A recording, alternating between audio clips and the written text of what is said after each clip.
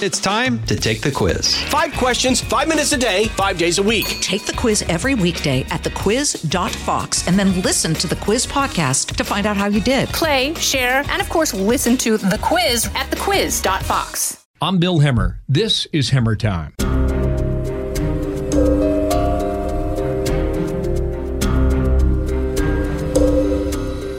Alex Berenson, welcome to the broadcast today, and good day to you. Nice to talk to you. We are discussing this as of July 9th, midday. So, Alex, in these COVID times, as I say, when people hear this, who knows how the story will change? Would you agree to that in principle? Unfortunately, I'm not sure I do agree. It's been very hard to get people to hear the truth. And, look, I've been involved with controversial discussions of controversial issues. And sometimes it feels like the only way to get people to change their minds is personal experience. So, in the long run, if people wind up knowing a lot of people who have COVID-19 and don't get very sick from it, or who get a little bit sick but recover, that may be the thing that ultimately changes people's minds more than anything else. But it's a very slow process. Yeah. Alex has written several books. He's also a former New York Times reporter. He's got a new one out called The Unreported Truths about COVID-19 and lockdowns. Alex, you were what I would consider the original contrarian on COVID-19. I became aware of you by following your Twitter feed, and I've been watching it going back to March, late February. Just explain to our audience why you were, is suspicious the right word? No, I wouldn't say suspicious. And actually, in February, I was quite concerned about the coronavirus. And, some people have said, oh, back then, look at what you said. Yes, I was concerned. And let's be clear. The question is not whether, SARS-CoV-2 is real. Of course, it's real. The question is not whether people are some people are getting sick from this and some people are dying from it. Those things are definitely happening. We know that.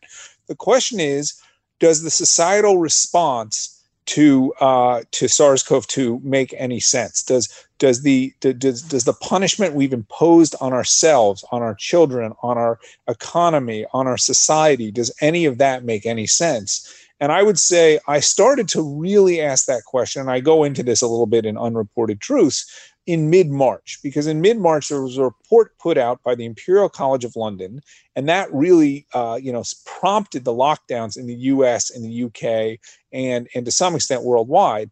And when you read that report, if you read it closely, it did say, up to 2 million people, or about 2 million people in the United States, might die from COVID with no mitigation efforts. That number looks quite high right now. But at the time, that was the number they were using. But if you looked very, very closely, or reasonably closely at the modeling that they'd done, nearly all the deaths were going to be in people over 70, and many, many of them in people over 80.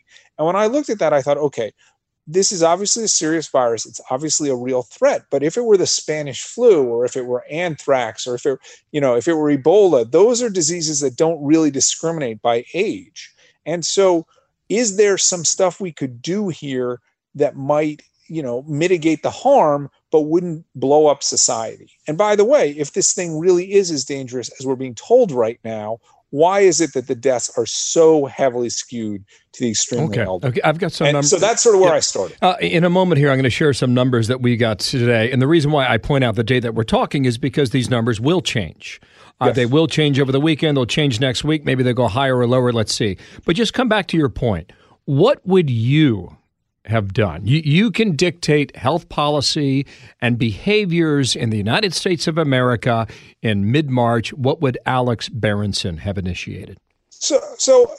Okay, mid-March, I think there were more uncertainties. So I'd sort of rather talk about what I would do now, what I would do, or what I would have done even early April. Because so mid-March, I think you can make a case. Hey, let's temporarily shut down the country. Let's see what is happening for a week or 10 days or 2 weeks, especially with what seemed to be happening and what was happening in New York.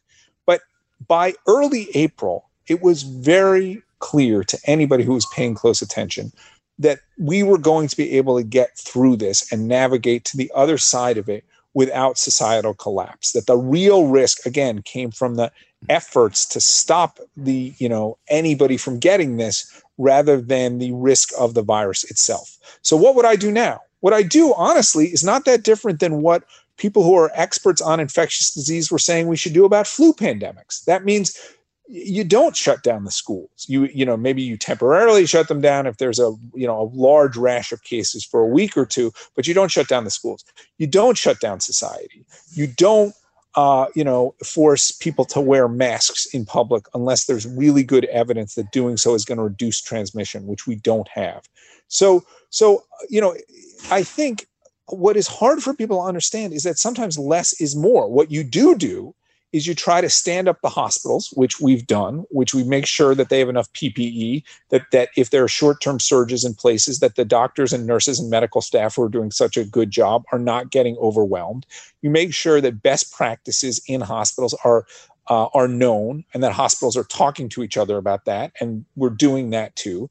You make sure you try to protect nursing homes and people in nursing homes, and whether that means you're doing temperature checks for people who enter, whether that means you're making sure staff are being tested very frequently. There are things you can do and should do, but they don't involve locking down society. So my feeling was here in New York, there was a moment, Alex, I would say it was a 14-day stretch. I'd have to go back to the calendar and really determine whether it was 10 or 18 or 20 days, where the hospitals in New York, they were overloaded. In the medical community that I would argue is the best in the world here in Manhattan, they had never seen anything like this before. And as a result of that overload, it affected the rest of the country. As a premise, do you agree with that?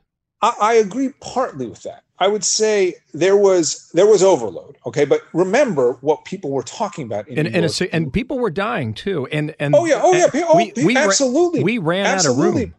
Absolutely, people were dying. But people were talking about, we're going to be burying people in Central Park. We're going to have 140,000, hospital beds needed, 40,000 ventilators needed. None of that happened. We saw hospitals, in a large city get very full.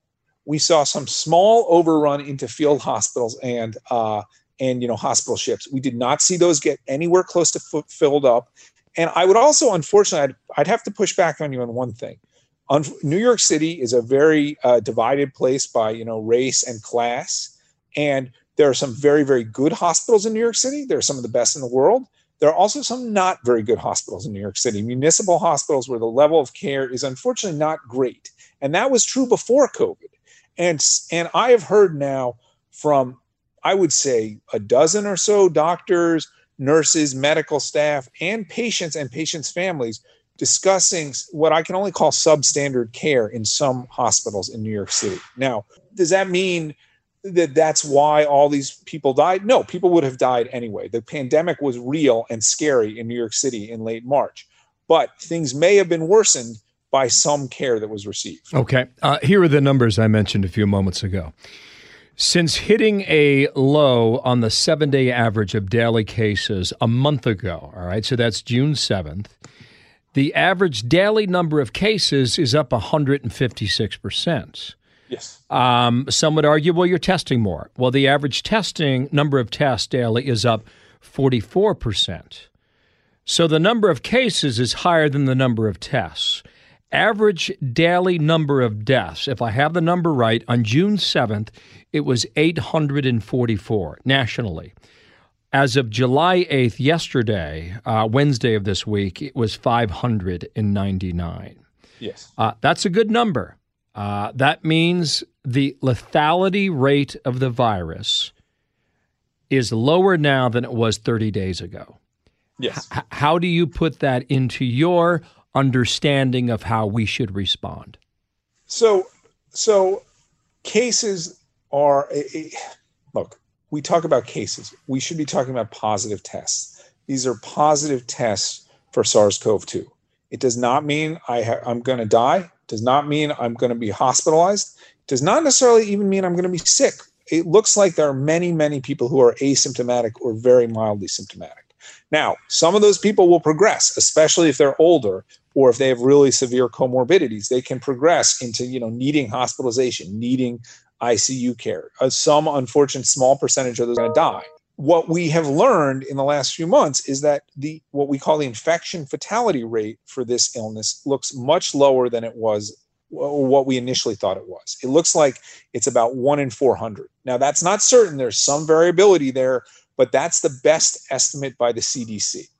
So that means that, you hear about thousands and thousands of cases, but it does not mean that the hospitals are being overrun. And in the Sun Belt right now, in Texas, Florida, Arizona, Georgia, the hospitals are not being overrun. They are filling up, and they're, and we certainly sorry. It's okay. But on that point in Houston, yes. I think we heard this week, and I think a little bit in Phoenix, Arizona, where they said they were getting at near max capacity. Now, is that true?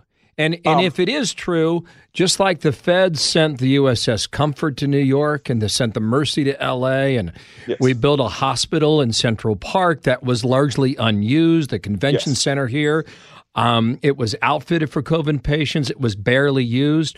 What if they are at near max capacity in these places? Why haven't we built hospitals in Houston, Texas, and Phoenix, Arizona? Bill, that's a great question. And the answer is they're nowhere near max capacity. So in Houston, they report, and I check this every day, and I check and it's available. It's updated every day. And there's something called the Southeast Texas Advisory Council, which is not just Houston, but the areas around Houston. They are in Houston itself. The Texas Medical Center, which is the consortium of hospitals in Houston, has about 1,300 ICU beds. Okay. They are at about 1,350 patients. However, without any of the stuff you talked about, without field hospitals or bringing a hospital ship to Galveston or any of that stuff, they can add 1,000 ICU beds practically. So that means they are nowhere near their initial surge capacity. So the other thing you need to know is that they've been at about 1,300 to 1,350 people in beds for about 10 days.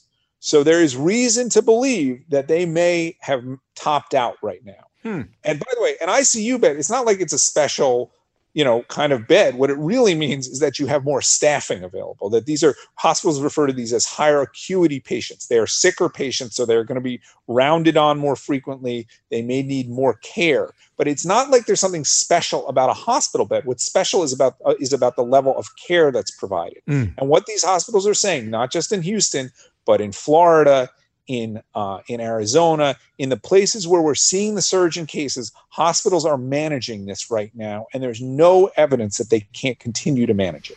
I've got a number of questions. You're listening to Alex Berenson, author of several books, former New York Times reporter, and author of a brand new book called Unreported Truths about COVID-19 and Lockdowns. He is a contrarian voice. Our conversation continues in a moment. From the Fox News Podcasts Network. I'm Janice Dean, Fox News senior meteorologist. Be sure to subscribe to the Janice Dean podcast at foxnewspodcast.com or wherever you listen to your podcasts. And don't forget to spread the sunshine. Back with Alex Berenson. I have countless questions. I'll try to reduce them as best I can. But I've been studying psychological effects of, anecdotally speaking, of how this is affecting people. Kids are out of school, parents are at home, people are out of jobs, they're working from home, etc. They don't know what the future is going to be, but they know tomorrow is going to look a lot like today, Alex, because a lot of things haven't changed. And I've always been a believer that if you give any human being 30 days, their habits will change emotionally, physically, psychologically. Well, we're now 120 days down the road. Have you stopped to think about how those changes take root forever? I certainly hope not. I am hopeful. You know why I say that? Because I give up alcohol for Lent every year. I'm a Catholic. Okay. And so you're talking close to 50 days. Sure. And once you get past the first couple of weeks, you're not even thinking about it anymore. At least that's the case for me. And so if you're changing habits for 4 months, people are living their lives in ways they never had before. Continue.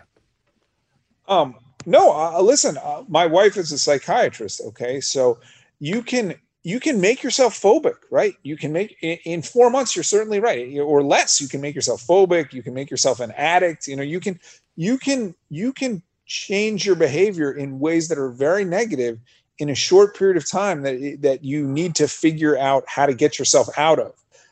I am hopeful that we will get to the other side of this, and that the quote unquote new normal will basically be normal.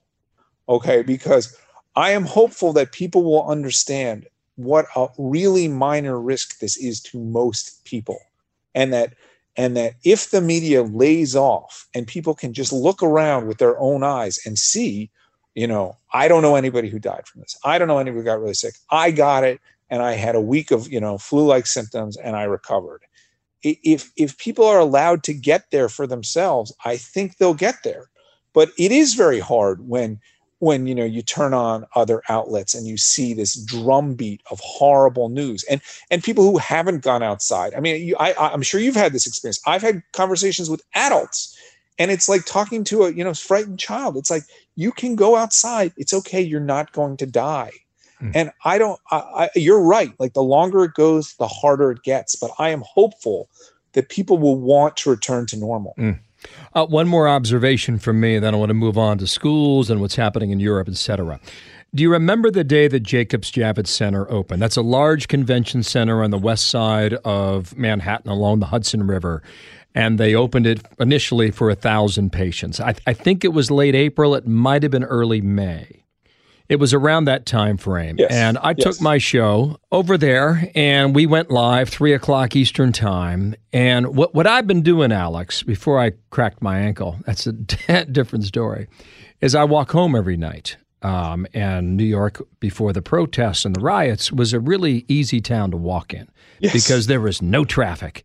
And you could fly. If you wanted a power walk, you could do it. So I'd walk home every night just exploring different parts of the city and seeing how they've changed and adjusted. And that day, I live down in Greenwich Village, so I'm walking home and I hit a firehouse at 23rd and 9th Avenue, southwest corner. Sure. And there were 15 ambulances there, and they were doing nothing. And I thought, wow. This might be a good sign.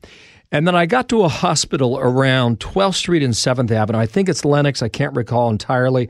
It's catty corner to the old St. Vincent's. Uh-huh. And there was a giant refrigeration truck outside, semi-trailer.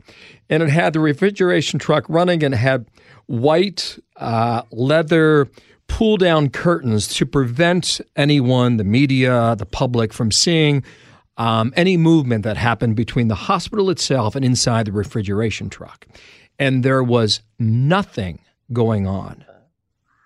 And I said, these might be two interesting data points in one walk that tells me, and I went home that night and I just thought, I wonder if COVID is dead, at least in this part of Manhattan. And I was convinced it was, and I haven't changed my mind since, based on social distancing and the masks and the absolute shutdown that has happened in New York.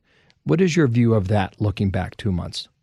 Well, I mean, I think New York clearly had there was a bad experience. There was an explosion in cases.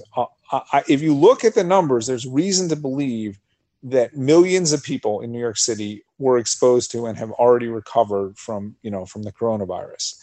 And there's a big argument going on, which this sort of falls in the categories of stuff that a lot of people in the media either don't understand or are not talking about.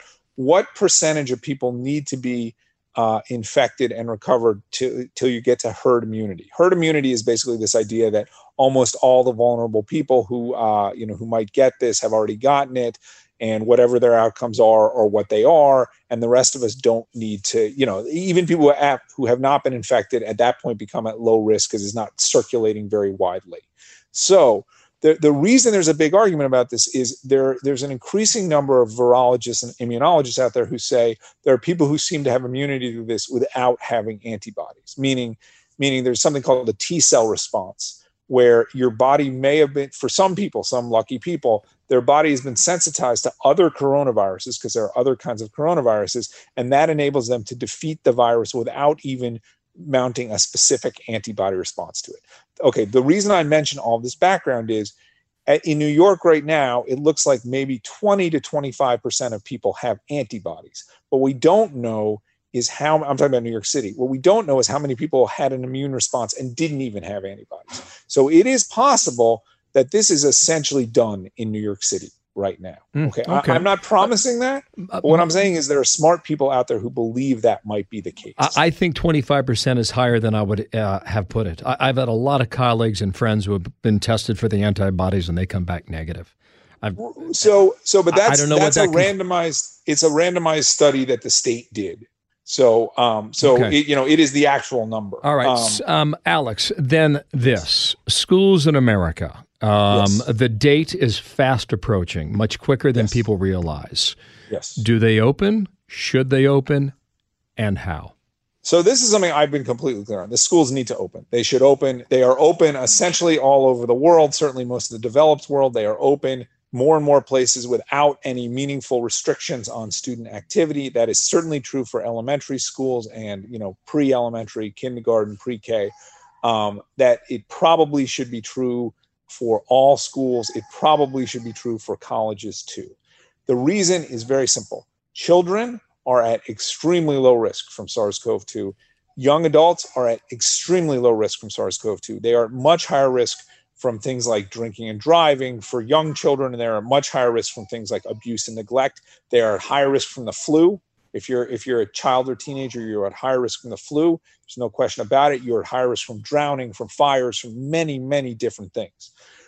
It is unfair to children who need educations, who need socialization, who need their lives back, to deny them normal school. And most of the rest of the world has either made this decision already. I'm talking about places like Australia. I'm talking about rich countries: Australia, Switzerland, Germany, France, Sweden, Norway, some of the wealthiest countries in the world, countries where they really care about children, where they have a lot of, child care policies and maternity leave, paternity leave policies that people on the left would love for the United States. They have their schools open. Our schools should be open, no restrictions. So if you then go into what some have considered a petri dish for a classroom, what do you do if you get positive cases?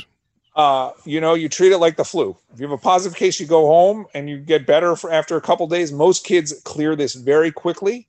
We don't shut our schools down for flu, except for a few days occasionally when there are really, really severe localized outbreaks. This is less dangerous to children than the flu. Why would we treat it differently than the flu? Well, I have a sister. She teaches high school. She can't wait to get back in the classroom.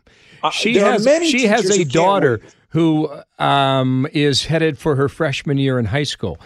So her perspective is very interesting because she's a teacher, number one. She loves her students. She can't wait to see them again. Her daughter missed her 8th grade graduation and now is entering a new phase of her life, going to high school, right? Different school, different social structure, different friends. And so they're both kind of, is it going to happen or not? The teachers union, however, seems to be very resistant to this idea. Yes. Can we solve this then? Not because I know you mentioned the kids and the low level of harm that they are exposed to. The adults might be a different story. How do we manage that, and can we? So look, if children are not spreading this to adults, what it implies is that a school as a workplace is actually safer than a lot of other workplaces. It's safer than, working in a retail store. It might be safer than working in an office. Okay. So look, if you're a teacher, the average age of a teacher in the United States is about 42 years old, which means the average teacher is at low risk here, unless he or she has really severe comorbidities. If you're a teacher who's, 300 pounds and diabetic and you don't want to work anymore because you're scared of getting this, look, you should be scared of getting this wherever you are.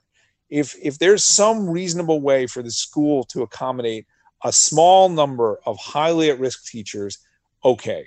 But most teachers are not at serious risk from this, and schools are not going to be a place that are exceptionally, that's an exceptional transmission vector. So why is it that we're treating teachers differently than other people who have jobs?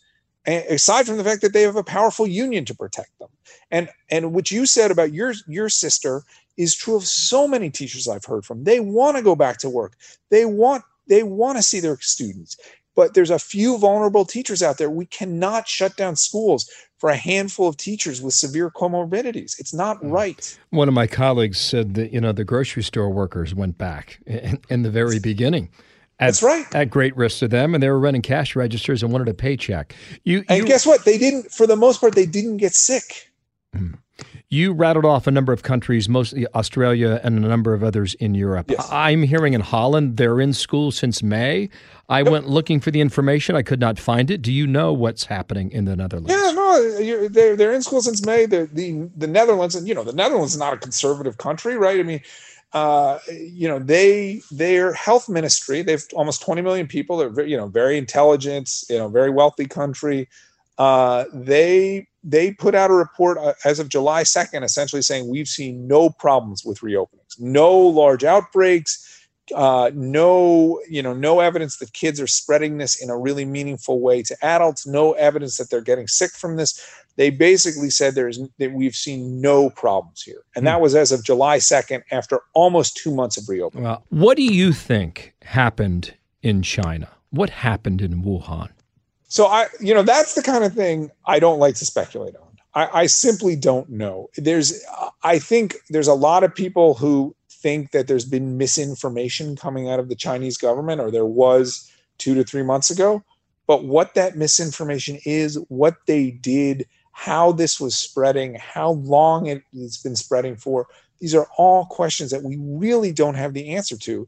And to some extent, because of what's happened with the epidemic in the United States in the last 2 months, we've kind of forgotten about them. They're really good questions. But my focus is on the U.S. and what we can do to fix things here. Do you have an opinion as to what Joe Biden does between now and Election Day? Does he campaign? Well, his strategy seems to have been very successful, which is stay out of the public eye and let Donald Trump, tweet about Confederate flags and stuff. And obviously, if you look at the polls, the country is not pleased with the way President Trump has been handling this. And look, I'm neither a Republican nor a Democrat. I'm a registered independent. I think you can clearly see flaws in the White House's response to the pandemic the last few months. I'm glad to see that they're starting to push on schools, because I think that's a really important issue. And whether or not it's a politically potent issue is something we will see. But I do think parents want their kids back in school, and I'm glad to see the president pushing on that. Two more questions, and I'll let you go. And thank you for your time today, Alex. Of course. When do we get a vaccine? And I have no idea. Is it in this calendar year? No, I can't believe it'll be in 2020. And look, I'm the furthest thing from an anti-vaxxer. Our kids are properly vaccinated. But if you think I'm going to be rushing to put my arm out and get this vaccine, if it's rushed into circulation in a matter of months or a year, which would be faster than we've ever, developed any vaccine, I'm not going to be first in line. That's all I can tell you. Okay. Last question. Where do you find optimism in this story? If we have a daily drumbeat of what we had yesterday or a week ago or a month ago? Where do I find optimism? I find optimism in the fact that deaths are going down. I find optimism in the fact that some schools, some colleges do plan to reopen. I find optimism in the fact that there are many doctors, many scientists out there, and nurses, medical staff working hard to treat people with this illness, and learning that it isn't that devastating for many people. That's it. Honestly, I wish I had more places. I think we will get to a better place, but I have thought that now for 2 to 3 months. So I guess I'm hopeful that over time people will see the real, the outlines of what's really happening here, and learn to turn off their televisions and go outside. Wow. In the meantime, the habit trail goes round and round. Alex, there you go. It's great to talk to you. My best to you and your new book. Part 2 will be out soon of Unreported Truths about COVID-19 and lockdowns. Alex Berenson, Bill, thanks. Great pleasure. Yeah, we will speak again. Thank you. Thank you. I'm Bill Hemmer. This is Hemmer Time. Kudlow on Fox Business is now on the go for podcast fans. Get key interviews with the biggest business newsmakers of the day. The Kudlow podcast will be available on the go after the show every weekday at foxbusinesspodcasts.com or wherever you download your favorite podcasts.